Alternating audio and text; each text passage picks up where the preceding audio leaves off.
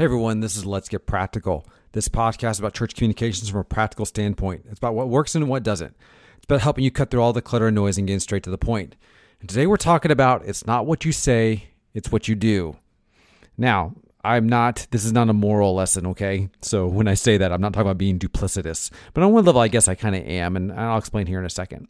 You know, one of the things I think that are really helpful for us is at some point when you're working with your church is conducting a survey. Surveys, I think, can be very, very helpful.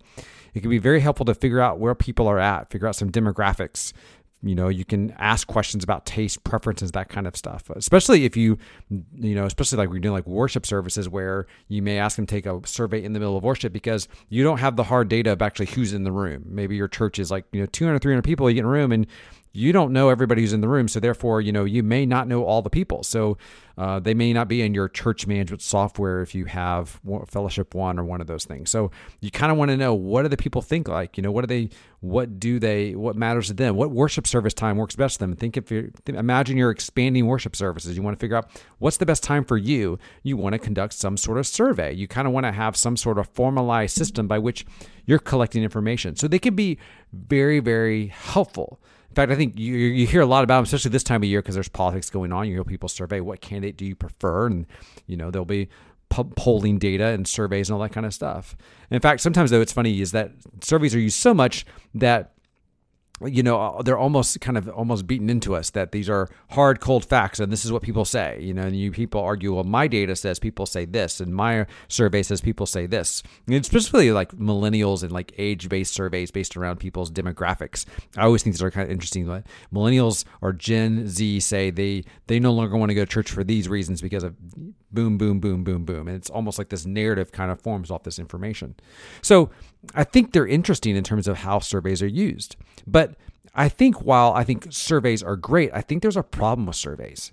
And one of the problems is that when we look at surveys, there really are two types of questions we're asking inside of a survey. So when you are polling your people, if you will, okay, let's say you are doing something with small groups or worship service and you want to kind of figure out, or even better, you want to figure out maybe what communication channel works best for them. There are certain questions that I call that are like hard data questions, and then what I call are soft data questions. Hard data questions are questions like age, things about demographic, occupation, where do you live, what's your email provider, those type of things. Those are hard fixed, 1 or 0 questions. It is a yes or a no on this type of questions. You have a very hard fixed thing that does not change with the person's mood when they write that. That is what it is in that moment. And then you have another set of questions, which are, how do you feel about certain things and what would you prefer? And those really are what I call like soft questions or soft data questions, because there's a lot of things, contextually speaking, that can shape those questions. The time of the day, what people aspirationally think about themselves, okay? A good example for me is always like people say, what do you want to do this year? What's your resolution? They say, I'm going to lose weight. That's an aspirational thing that they want to do. Doesn't necessarily mean they're going to do it. Well, that's a whole different subject.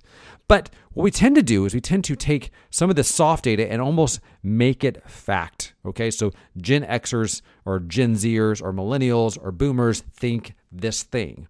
Well, that may be on the whole, given the way the question is shaped and formed, that may be the way they feel. But what I think is interesting is when you look at companies that are large scale companies that deal with data, and I mean by data, I mean they may say they work in the relationship world, but they're data driven, i.e. Facebook, take Google, for example, or even Instagram for that matter.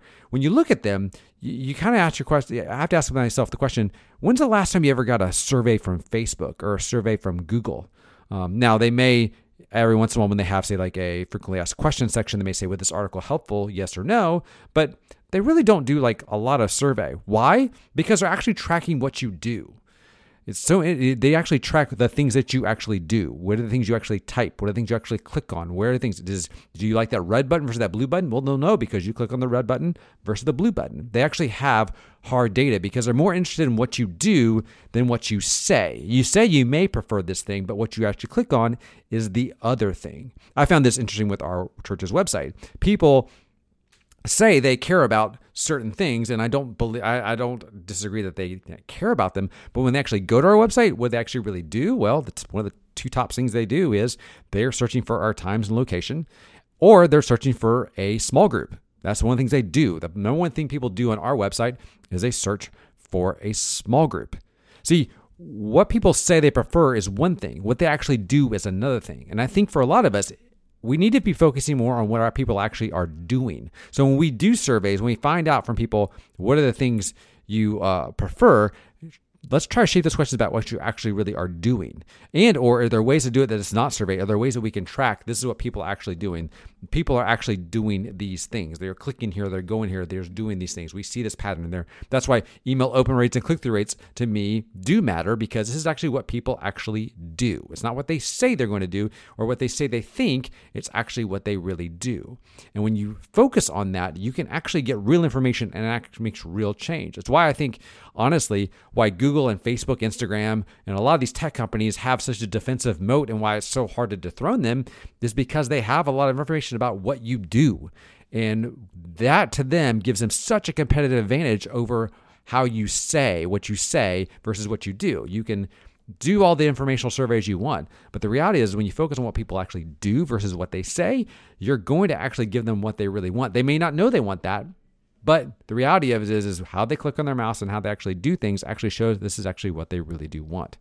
So again, I'm not saying surveys are bad. What I'm saying is when you look at surveys, really evaluate them for what actually is really hard data versus what people actually are saying, and then say, what are actually people really doing? Because when you get down to the really doing part, that's when you can actually really make what I believe is really effective change. So there you go. Thank you so much for listening to this episode of Let's Get Practical. I really appreciate it. You can subscribe on iTunes. You can leave us a rating on iTunes. You can also subscribe on Spotify and Google Play as well. Until next time, you all take care. I'll talk to you soon. Thanks. Bye.